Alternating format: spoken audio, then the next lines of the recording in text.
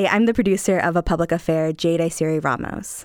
If you enjoy the show, I hope you'll consider supporting the station. We take donations all year long at wortfm.org. Thanks. 6'6" above sea level. I grab the mic because I like to take you to another mental level.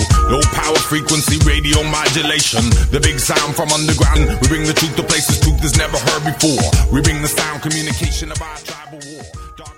Good afternoon and welcome to A Public Affair.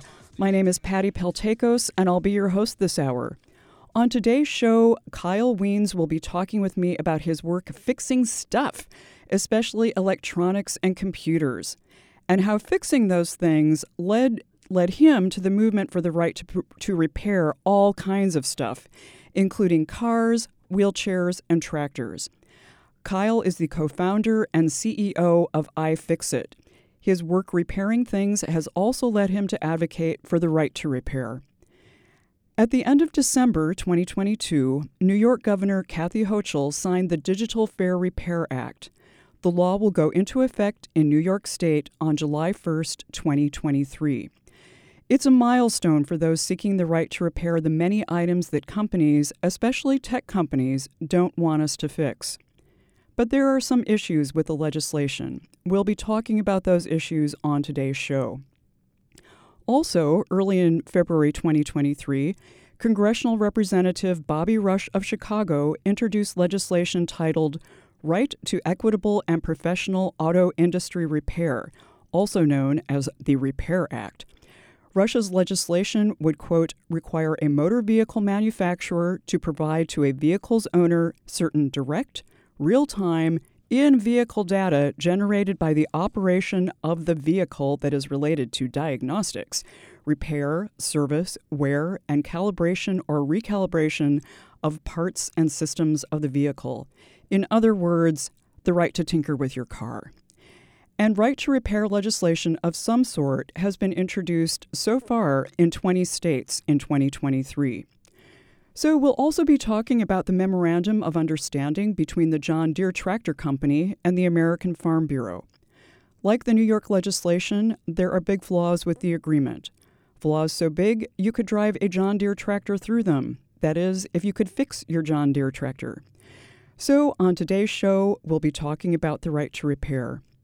And WORT listener, because today's show was pre-recorded on Tuesday, February 21st, 2023, we won't be taking your phone calls during today's program. We'd still love to have your comments. You can email us at talk@wortfm.org. Kyle, welcome to A Public Affair. Thank you so much for having me. Excited to chat. Oh, thank you for joining me. Me too. So first, just tell me the story of how you got started working on computers. Well, I had actually worked at a authorized repair shop when I was in high school, and then I went off to university, and I brought my laptop with me. And of course, as you will, I was working on my bed in my dorm room, and I dropped the computer onto the power plug, and it was loose a little bit. And I said, well, I could probably open this up, and it's just a loose joint. Maybe I could use a drop of solder and fix it. I started trying to take the computer apart, and immediately ran into the challenges. It was just complicated. There were tabs and latches and cables going all over the place. And so I looked for a repair manual for it to walk me through how to do the repair, and I couldn't find one. And that was very frustrating. So I managed to bumble my way through the repair, got the computer fixed, but I said it shouldn't have to be this hard. And I did some research as to why the repair manuals weren't available, and I learned that Apple had sent lawyers to censor them from the internet, that they had sent DMCA takedown notices to everyone that posted the repair manual online. And I said, this is crazy. I couldn't do anything about their manual. And so what I did was started writing my own. And I took the computer apart again, took pictures, posted it online. They got very popular, and the rest is kind of history. iFixit is now the largest repair resource in the world. Wow. Amazing. So in writing manuals, did you encounter any sort of, opposition from computer companies, especially regarding copyright? I mean, were they kind of grumpy at you for putting this information out online, or were they happy about it?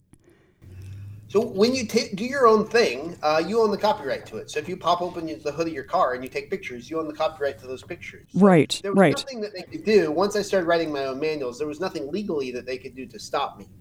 I don't think they were very happy because I was undermining this, they'd stumbled across this strategy of planned obsolescence where they could use lawyers to prevent people from knowing how to fix things. And so then they'd have to go and buy a new one instead of fixing the thing that they had already bought. So we quickly kind of ran into this situation where at the corporate level, at legal and marketing and management, they didn't like what we were doing because we were undermining their business model. But if you would talk to the actual technicians or customer support, the people who just want to help customers, they loved what we were doing, and they sent people to us all the time. And remind me, when was it that you started doing this? So this was an iBook back in 2003, and still, I mean, it's been 19 years of us publishing repair manuals online that Apple doesn't want you to have. And are you also publishing manuals then for other kinds of computers besides Apple computers, or are you strictly? I mean, from looking at your website, it looked like you cover everybody, but... We cover everything, yeah. So we started with Apple products. By the time I graduated, we were totally comprehensive with Apple products. I like to say Apple was the first company that had complete open source online service manuals for all of their products. But it's because I did it for them or to them, and they had no choice in the matter. But that was very successful and very popular, and so we said, well, let's open this up to everything else. And so we made iFixit into a wiki modeled on Wikipedia, and you can add repair manuals for anything. So I was looking this morning at a schematic for a chainsaw. We have information on how to fix toys and vacuums and washing machines. Anything that you could have that might break, we've got repair guides for it. Wow. And I also saw that you're getting into mending, which is a whole nother interest of mine, but not really so much in the right to repair realm, I don't think. It's relevant because the question is, can you get the parts that you need? So iFixit has a huge amount of sewing tutorials, everything from how to thread a bobbin to how to fix a sewing machine. We've got information on how to fix tents, how to replace zippers on jackets. We have a partnership with Patagonia where they came in and taught us how their master sewers do it, and all that repair information is online. Now, with clothes and just like everything else, the question is, can you get parts? If you need a new zipper for a jacket, can you get it from the manufacturer? Patagonia has committed to doing that. You can get parts from them, but they're pretty rare. I would say so. And as someone who sews, I would also say that getting high quality sewing parts in some cases is very difficult. I mean, you can find them, but if you go to what might be, for many people, perhaps the only places where they can buy fabric and sewing goods, say Walmart, Hobby Lobby, Joann, sometimes the quality of the items that you'll find there is not what you might be looking for. Well, and that's where, if you can part out things that you already have, all right, pull parts or buttons off of other products. So, some clothes, like men's dress shirts, come with spare parts. A dress shirt comes with 2 extra buttons. They do. That's fantastic. It would be nice if more things in life were like that. Well, and I guess you address this on your website, it sounds like, you need to have the sewing skills to know how to replace those buttons or what to do in the case of, say, a button that has come off and there's actually a tear there. How do you then go about fixing it? And that's a skill that I'm not sure, especially kids and younger people, if they are learning those skills in school anymore. Yeah, no, there's a generational gap. When I give talks, I'll give a talk, and there'll be people in their 50s and 60s in the room, and I'll ask them, how many of you know how to sew? And almost all of them will raise their hands, and I'm like, cool. How many of you taught your kids to sew? And they all kind of shamefacedly put their hands down. So there is a generational gap right now that we need to address, and so teaching young people to sew, I think, is really critical and really important. And I've traveled around the country. I've done. I remember I was at a Patagonia store in Santa Monica, and we were running a repair shop. So people would bring in their stuff, and we'd help them fix it. And one kid walked in with a pair of Vans shoes where the canvas was pulling out of the sole, and I taught him how to sew it. I was like, "Watch, and we're going to do it." And he sat there and he sewed the thing back together. And they said, "All right, now the Vans store is directly across the street from the Patagonia store. Go into Vans and tell them that we taught you how to sew your shoe." Oh my gosh. Wow. Did he? I don't know. It was just really kind of this moment of like the default consumption would be just go buy another pair of shoes, but it was really easy to fix. Right, right. So getting back to you and repairing and your manuals, when you first started writing the manuals, did you have any qualms about doing that? No, no whatsoever. No, I mean, the hard thing for me was learning how to take good photos. At the time, smartphones weren't as good as they were, so I bought a Nikon camera, and I had to learn how to do that. That was the hard part. So if you're methodical, you figure out how to take things apart. It's no problem. And we have a network. I mean, we have volunteers, tens of thousands of people all around the world that write repair guides for all kinds of things. And it's really just having the gumption to be willing to teach someone else what you know. So does iFixit translate, or do you work with people who are fixing things, say, in foreign countries, working in a completely different language than English? And is that something available on your website? Absolutely. iFixit is in 12 languages, including English. So we're in Japanese and Korean and Italian and Spanish and Dutch and all kinds of languages. And that's something our community is actively doing. Now, it's important to translate relevant products. Like, for example, in Europe, they don't have very many Honda Civics. So it doesn't really make sense to translate our Honda Civic repair guide into Italian. But our iPhone repair manual, there's lots of iPhones in Italy, and so that makes a lot of sense. So yes, we have a thriving translator community. And actually, we just posted something today about our translators, because today, I think, is the International Day of the Mother Language. We just posted about our amazing translators. Oh, fantastic. And so how long ago was it that you started integrating translators and translated versions of manuals into your work at iFixit? Yeah, so it's been a gradual, systematic process. We started with Apple products, then we expanded to other things. We made it a wiki. We gave everybody an edit button. So anyone, you can go on iFixit and you can click edit and improve a guide, or you can hit the create button and post your own photos.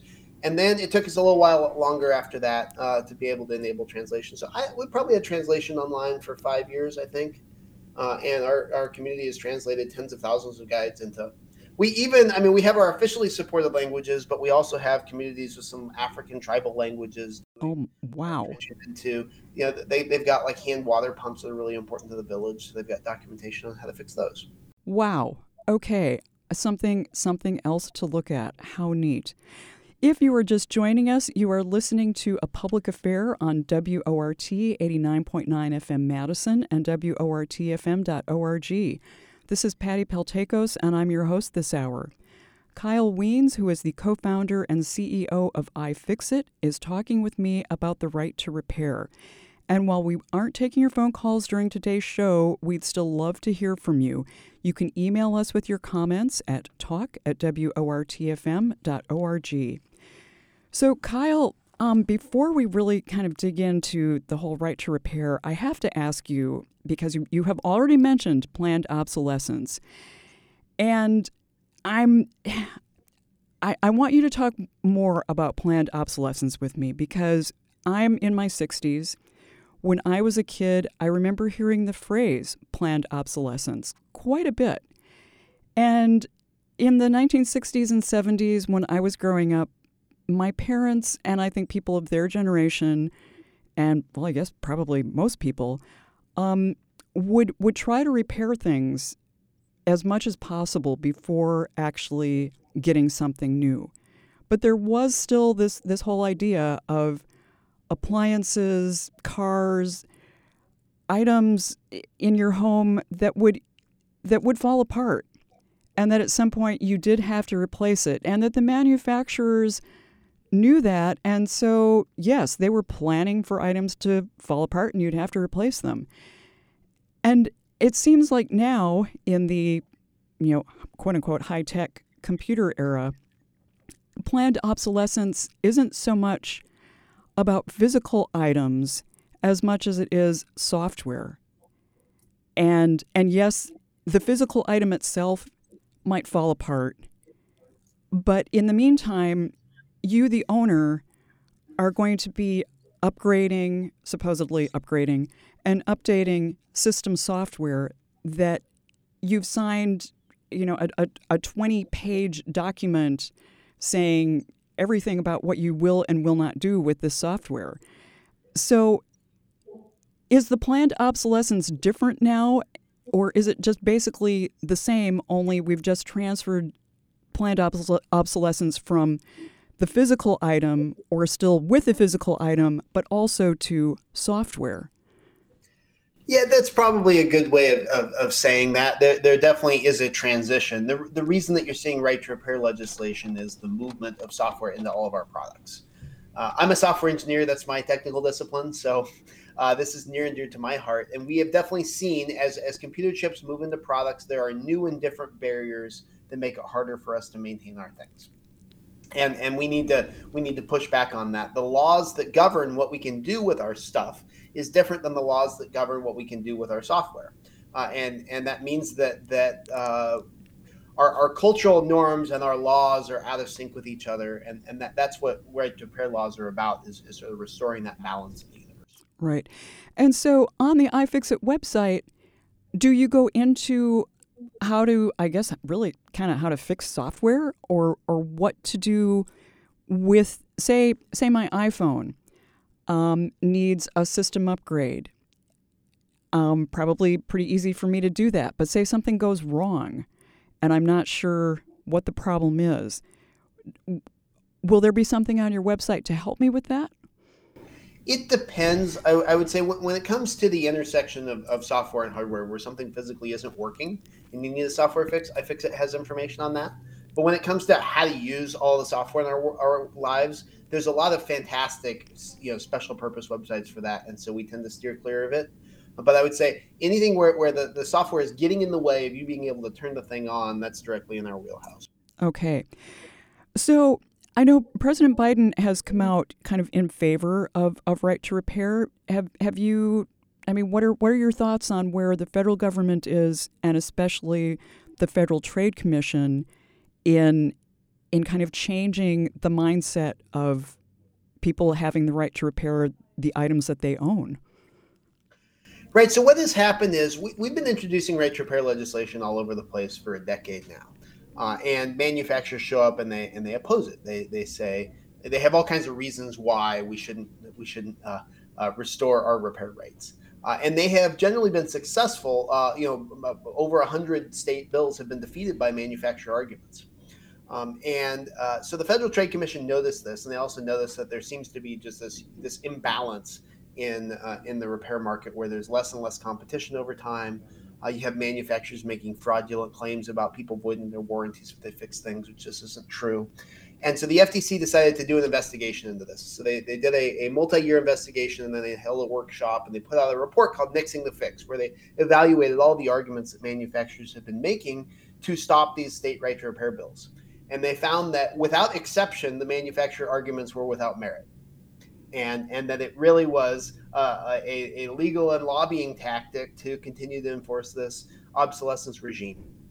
And then following up on the FTC report, the Biden administration issued an executive order asking for competition across all markets, but particularly focusing on right to repair in the electronics and agriculture sector. And so here we are. Now the FTC report is out, and states are factoring that in. And now you're starting to see state level legislation pass. Okay. So give me a sense of like what is happening in New York and what the issues are with the New York legislation that will be going into effect later this year. Sure, absolutely. And before New York, Colorado passed a right to repair bill for electric wheelchairs. So this was the first bill that had actually passed. This was last summer. And it said, hey, if you have an electric wheelchair, you should be able to get parts and information from manufacturers. And that law went into effect last month. And it started to help people that didn't have access. Like there would be settings on your wheelchair that you didn't have access to because it was hidden behind a password. Now the manufacturers have to give you that password. So this is really life-changing for people. So just on a tangent here, until I had been reading about some of your work, I guess it had not dawned on me that wheelchairs might be something that would have right to repair issues attached to them. They've got software and computers in them. Think about your electric wheelchair with a joystick and right. All kinds of settings. You give traction settings and calibration of different tires. Imagine you put different tires on your wheelchair and it doesn't drive quite right. Yeah. It's like having different shoes on, right? Yes. It's just intensely frustrating, and it's not the kind of thing you need to get a service technician out. You just want to be able to make a small tweak on your mode of getting around the world. Right. This is hugely empowering, and it's a particularly dystopian situation because people with electric wheelchairs also have to go through their health insurance to be able to schedule a service call. The things that are terrible in society, like no one likes dealing with health insurance and no one likes dealing with manufacturer service monopolies, and so you multiply them together, and it's just been awful. So that's why the electric wheelchair bill sailed through in Colorado. It's been a huge success. Following up on that, then, New York passed a broad electronics right to repair bill later last year. Right. And what are your comments on that bill? I mean, what does it get right? What does it get less right? Sure. Yes. So New York has an interesting process where the legislature passed a bill that was quite good, quite broad across the board. And what it said is, hey, if you're a manufacturer selling electronics in New York, you need to make parts, tools, and information available to everybody. And it covered consumer electronics, it covered IT equipment, it covered a broad spectrum of products, and it covered everything that was, it covered both the products that we have now and products that would be manufactured in the future. Wow. Unfortunately, New York has a special process where the governor can make changes to bills after the legislature has passed them. I don't know, it's called this chapter amendment process. I haven't heard of another state where the governor has so much power and control. It's kind of like a line item veto on steroids. And Governor Hochul listened to manufacturer lobbyists. The electronics manufacturers sent her in a very long list of changes that they wanted made to the bill, and she did most of them.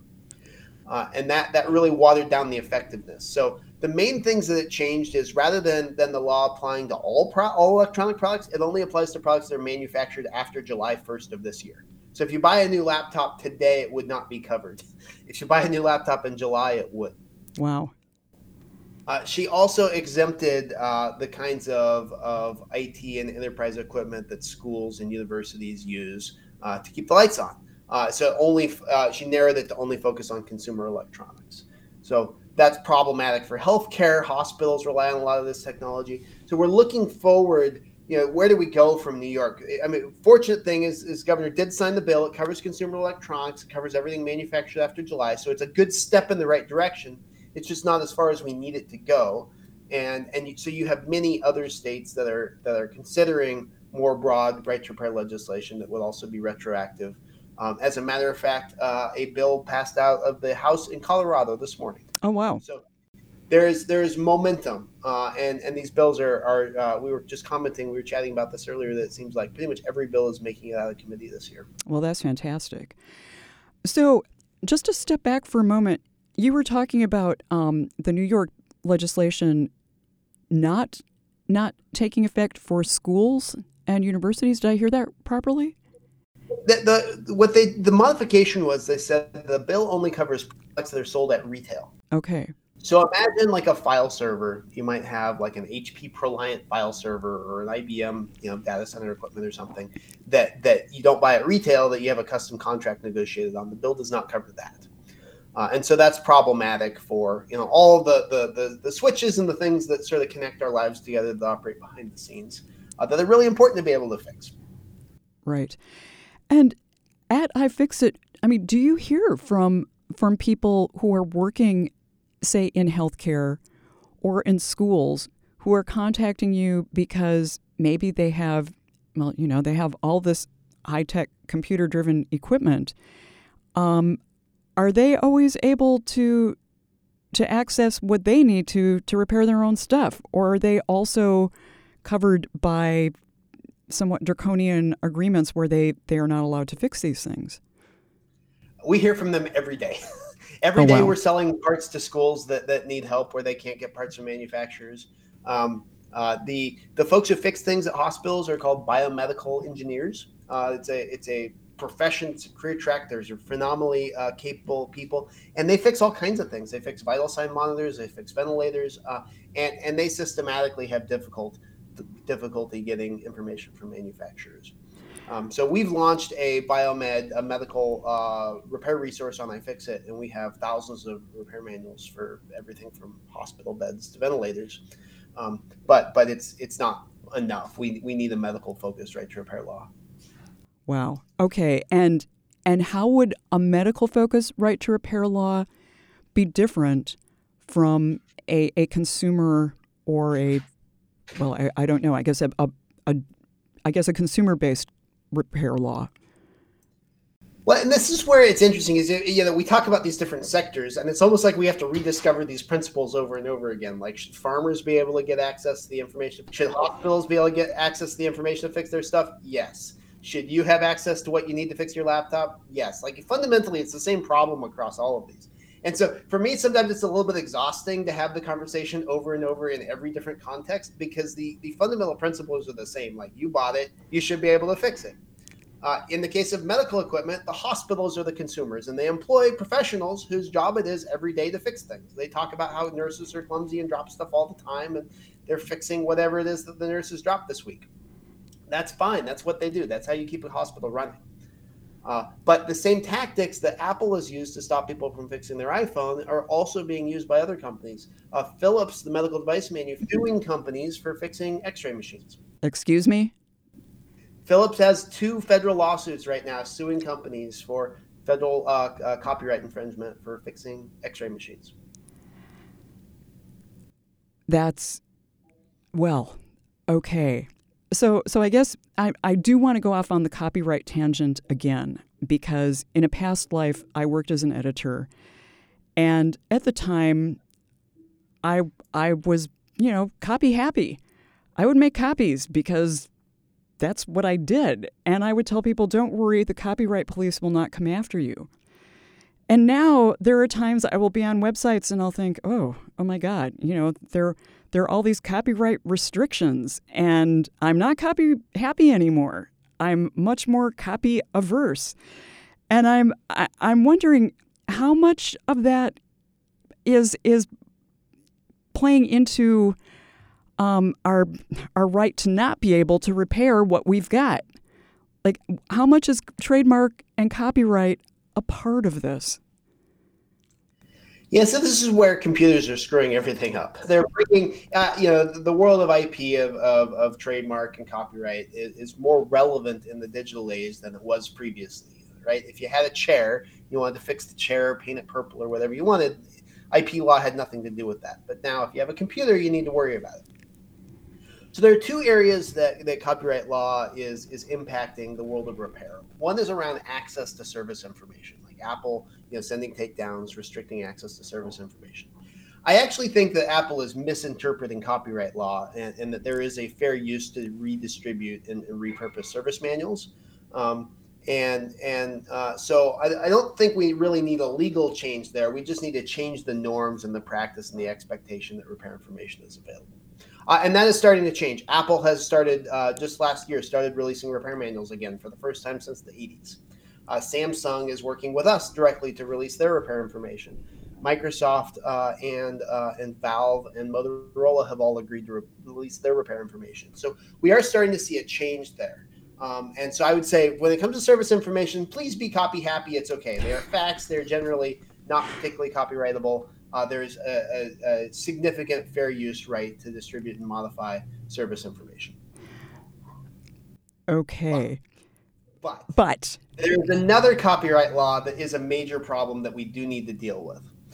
And this is more esoteric. And so for those of there's a section of the updated Digital Millennium Copyright Act that was passed in the late 90s called Section 1201. And that law, this is the law that Philips is suing these medical device companies for violating. What the law says is that you cannot break a lock that protects access to a copyrighted work without permission from the manufacturer. So what Philips is saying is these folks who are fixing equipment at hospitals, that Philips has put software locks on the X-ray machine. In order to fix it, you have to bypass that password to be able to get in and fix it. And the act of bypassing the password, even though there was no copyright infringement involved, is violating this particular statute. So this is a fundamentally flawed law. Section 1201 of the DMCA should just be flat out repealed. There have been bills in Congress repeatedly over the years to address this. I've gone to DC and testified repeatedly. We're making progress. We're hopefully something will get introduced this year, but you see it being abused in radical ways. abused in radical ways. I mean, I think what you've told me about Philips and the X-ray machines certainly sounds like a radical use, but how else are you seeing it play out? So there's an auto parts company named Dorman. If you gone into AutoZone and look for parts, you see the Dorman brand on a lot of products. They were making a replacement transmission for GM trucks, and they included a way of transferring the software, because these transmissions now have computer chips in them, moving the software from the old transmission to the new one. And GM sued Dorman under Section 1201 copyright infringement for selling a replacement transmission part. And Dorman ended up capitulating and agreeing to stop selling the part. So that's what drives repair costs up, right? That drives your insurance up. And that, unfortunately, is the future, right? Like the Internet of Things is, if a thing can have a computer, someone's going to put a computer in it. And the moment that you do that, and there's a lock involved, then you can fall afoul of Section 1201 if you're trying to fix something. Do you see any move to changing the way the stuff that we own is now filled with computers? Do you see a kind of a parallel movement to create or continue to use exactly, dumb stuff or simpler, less complex appliances, electronics, tractors, you name it? I'm a fan of that. If you look at older tractors, the tractors before they put the computers in it, they're worth more.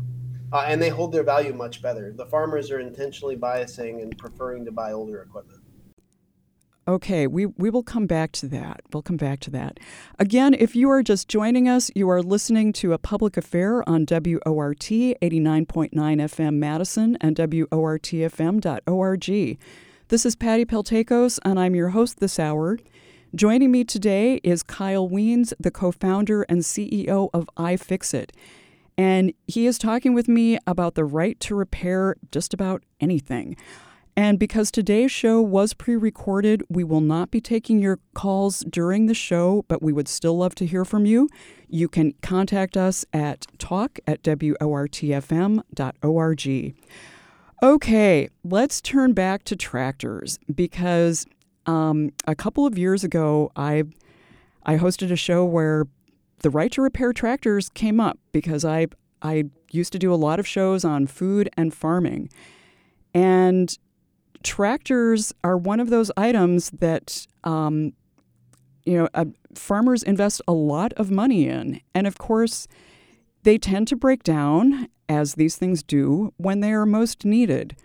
And if a tractor is sitting in a field and the farmer has to wait in line for the repairman to come to get him, or to come to fix what's sitting there in the field, he's losing valuable, or she is losing valuable time.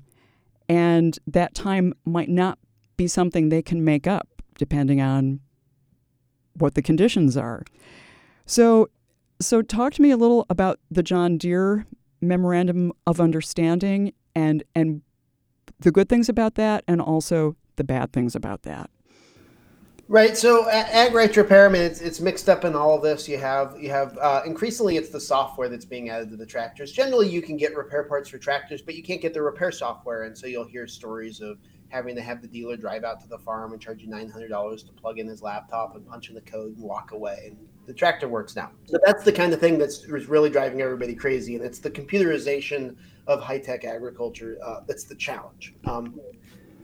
So the fix for this is simple. The same software that the dealers have that they punch their code into, the farmers should have access to that.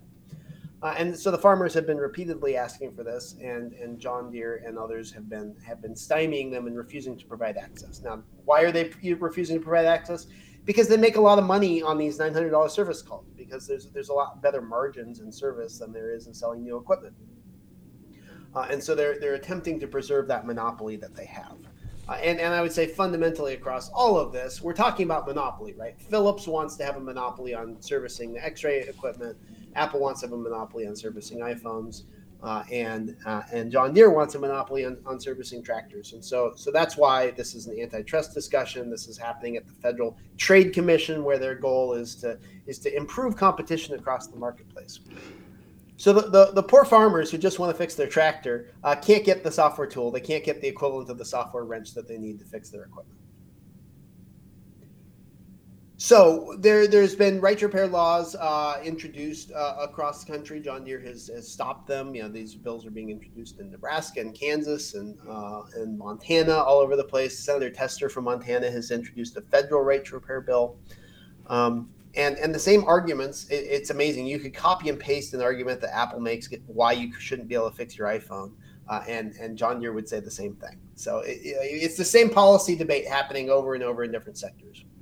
So John Deere's creative way to avoid regulation is that they have signed a memorandum of understanding with the American Farm Bureau, the National Farm Bureau, where they've said, hey, we'll voluntarily give the farmers some of what they need. Unfortunately, they're not agreeing to give the farmers the same software that the dealers have. They're agreeing to give them a watered-down customer service version of it, which we don't know if it will provide what they need.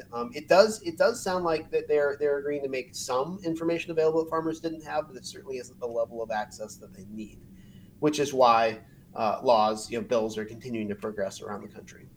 And so what you're talking about with tractors and I guess basically everything else, also applies to cars, right? Yes. And so we, the consumers, are stuck in this kind of middle ground of, yes, you have bought it, yes, you own it, but no, you can't take it to an independent repair shop to fix it because we're not going to let them fix it. Yeah, so cars are interesting because we're farther along on this with cars than we are with other products. We actually have existing right to repair laws for cars. A lot of these bills that are being introduced are actually modeled on successful automotive right to repair legislation.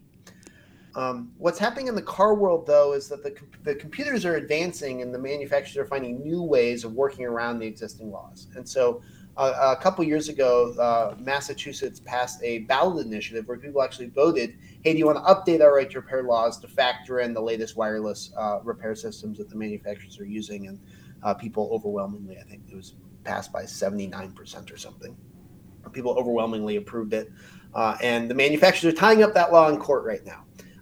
But that's the kind of thing where you can see a cat and mouse game between the people that want to fix things and manufacturers that are going to find new and clever ways of stopping you. So as far as tools, how do manufacturers work that where they don't make the tools available, or the tools that you need might be so expensive that it's out of the average person's budget to be able to buy this stuff? Well, you have to design a product to where it's repairable with tools that are commonly available. And you see new techniques where they'll say, well, there's some specialized tool that you need to work on this. The German car manufacturers are particularly good at this. They make it hard. They make it expensive. You got the specialized wrench that's the only thing that fits in there. And now increasingly there's high-tech tools that you need. So that's where some standards come in and really help. So one of the things that has been the greatest boon for auto repair the last 30 years has been what's called the OBD port, or the onboard diagnostic port. It's underneath the steering wheel in your car. Every car has it. It's the same port in every car. And you can buy a $30 reader, and when your check engine light comes in, you plug a reader in, and there's standard codes, and you can look and you can say, like, I'll give you an example. My wife's car threw an error code P1393, and I looked it up, and it was a transmission speed sensor error. And so I went down to AutoZone, and I got a new transmission speed sensor for $20. I popped it in the car, the check engine light went away, and it was done. So that was great. The computer told me exactly what I needed to fix. I had access to standard information. I didn't have to know anything about how cars work. I just had to swap out the part that was failing. Because that's a standard, the tools are then affordable and everybody has access to them. So standards, laws that create standards, that OBD port was created by the right to repair laws. When laws create standards like that, it can really democratize and improve access to repair for everybody. And is there a difference between what is happening here in the U.S. and, say, what has happened in Europe? Are the laws any better for repairing in Europe, or are they comparably bad? as what we have here in the We have U.S. right to repair laws for cars in the U.S. and Europe, so they're generally pretty good for cars, both places. Unfortunately, we don't have right to repair laws that protect anything else anywhere else. So this idea of right to repair for farmers or right to repair for hospitals, it's new in the U.S., it's new in Europe. There are advocates that are working that have been pushing on this, but there's so much money entrenched on the other side that manufacturers have been slowing down progress. So the European Commission has had a number of procedural votes supporting right to repair, and they've talked about including it in their eco design rules, their environmental design rules, and some of their labels. So there's a lot of noise, there's a lot of momentum, but there hasn't been like our broad sweeping right to repair law passed in Europe yet either. Okay, and what about continents like Africa or in places like India? Do you have any idea what is happening there? Yeah, there's a relatively new South African right to repair law for cars that's exciting. That's kind of bringing them up to the same playing field that we have in America. I would say from my travels across the rest of Africa, they tend to bootstrap on top of our rules and whatever's available. So when I talk with the technicians and say, where do you learn to fix things? They say, we just search on the American support forums and places like iFixit. Well, cool. Happy to help. This is an issue in India. India's Consumer Affairs Agency just launched a right to repair website last week. And so they are thinking about it. They're just saying that the government's going to start hosting repair manuals directly in India, which will be cool. They haven't posted them online yet, but we are keeping our eye out. So it's definitely a worldwide movement. There's a lot of interest. There's clearly identification of a need. The manufacturers have kind of gone from, opposing it to now you got folks like Apple saying, well, maybe we'll halfway support it. We'll start posting repair information available. But we're still at the beginning, I think, of compliance with what clearly needs to be the new way the world works. Yeah. And what are your thoughts on being able to repair things so that we aren't, just wasting resources, putting out new stuff that may or may not actually be better than what we already have? Well, so this is where we've talked a lot about responsibility and things that manufacturers are doing, laws that we'd like to change. But really, it starts with our personal behavior and what we decide to use and buy. So the best thing that you can do is buy longer lasting things. The most green smartphone that you can possibly buy is the one that you already own. So hang on to the stuff that you've got, find ways of using it longer, fix things when it breaks. If you don't know how to fix it, find a repair cafe in your area or a fix-it clinic. These are pop-up volunteer events where you can go and bring something and repair it alongside a friend. Okay. Wow. All right. Boy. Okay. Again, if you are just joining us, you are listening to A Public Affair on WORT 89.9 FM Madison and WORTFM.org. This is Patty Peltakos, and I'm your host this hour. I am talking today with Kyle Wiens, who is a co-founder and CEO of iFixit, and we're talking about the right to repair and repairing stuff. So Kyle, when it comes to teaching people, are you at iFixit or are other people working with kids? I mean, are there classes that you are aware of in schools where kids are learning how to fix their stuff? Is this something that you know of teachers are paying attention to and trying to make headway with teaching kids to fix stuff? We would love to see more of that. We certainly know of school, after school clubs or e-waste clubs where kids are fixing things. I'd love to see more of that. We work with about 80 undergraduate universities where we integrate repair into technical communication curriculum that's been widely successful. But I think there is a need for adapting our practices as we think about teaching STEM in schools. Well, the best way to learn how to make something new is to take something apart and see how they did it. So we'd love to see more of that. Our goal is that by making iFixit available, it's a resource. I was in the Science Museum in San Diego the other day, and they have a take apart lab where they have all kinds of tools and you can take stuff apart. And I walked in and I'm like, oh yeah, and we use iFixit to learn how to take things apart. So that's our goal, is by making a free public resource with instructions on how to open anything that enables educators. Because if you're going to be a 7th grade science teacher, you don't need to be an expert on how to fix iPhones. You just need to be able to connect students with the information online, and then the students can teach themselves. Wow. And along with that, you at iFixit are also selling, you sell parts and stuff online, right? So how did you get into the whole world of selling parts as part of iFixit?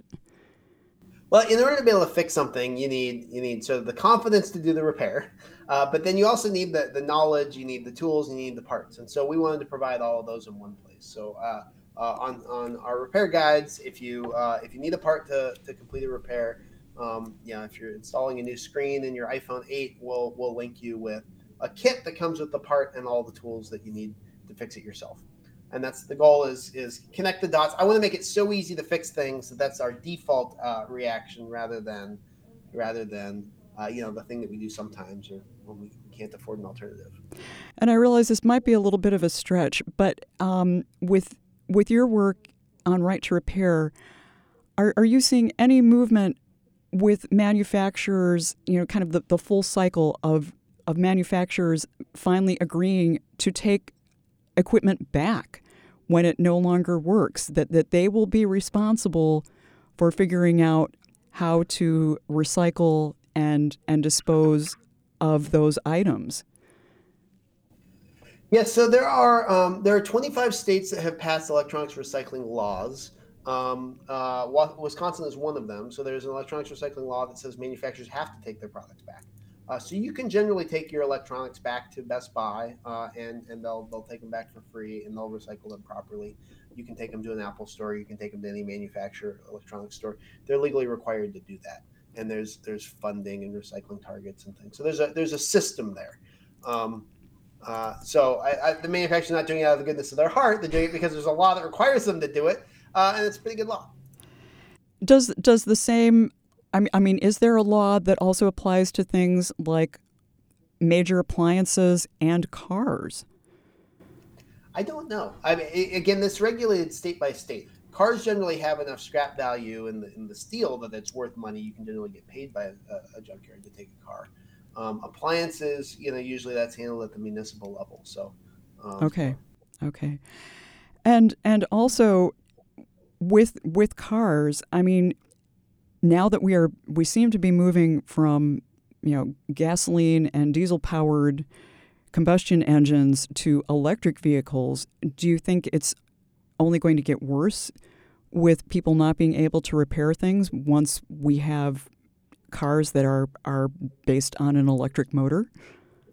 Yeah, so again, we need standards. If we have standard motors, if we have standard batteries that you can swap out, that you can then operate, then that's fine. But if every manufacturer is making something totally different with a custom, it's called a battery management system, that's how you charge the battery. If every manufacturer does it differently, then yeah, we're going to be in trouble. And so that's something that I think needs further work. We should have industry standards for how cars talk to batteries, so that because we should be able to repurpose these batteries when they're done as car batteries. Wouldn't it be great to use it as a power wall in your house? Mm-hmm. And so I think hopefully you'll be seeing more of that, but it definitely needs to be a push to have more standardization. And is there any chance of that becoming international as opposed to, say, just national standards? Do you think there might actually be a push for a more international standard that would cross boundaries? It would make sense. Generally, what happens is a jurisdiction passes a law, and then it becomes sort of the de facto, sort of minimum bar around the world. For example, you don't have lead in your electronics anymore, but it's because Europe passed a law called ROS that banned lead in solder. And everybody didn't want to make different products in Europe and the U.S., and so all the manufacturers just switched from using lead in their solder. It's still perfectly legal in the U.S. to make electronics with lead in the solder, but nobody does it. Okay. So Kyle, we are pretty much at the end of the hour. We've covered a lot of topics. Is there anything else that you would like to add that I haven't asked you about on today's show? Well, I'd just say, the next time you have something that breaks, give it a shot, try taking it apart. I was looking at our stats, and we had over 500,000 people in Wisconsin use iFixit last year. So that's, maybe 9-10% of the population. That's pretty cool. So your neighbors are already doing it, and what do you have to lose? It's already broken. The worst that happens is it stays broken. The best that happens is you don't have to buy a new one. Right. And you learn how to fix it. Are there areas that you at iFixit are going into that we haven't talked about that you think are pretty neat? Well, I mentioned our hospital equipment, tens of thousands of repair manuals for those. Power tools, everything from air compressors to power drills to floor sanders. We got repair information online for that. The sky's really the limit. I couldn't really tell you what we don't have repair information for. iFixit is broad. Think of us like the Wikipedia for repair. Okay. Well, Kyle, thank you so much for joining me on today's show.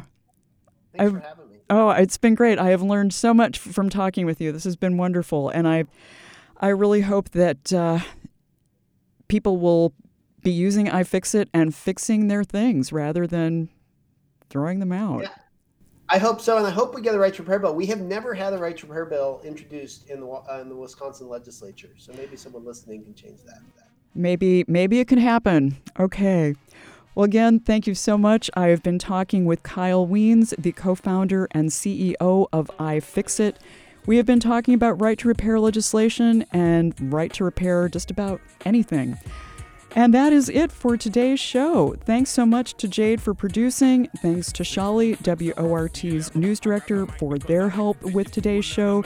And WORT listener, of course, thank you for listening.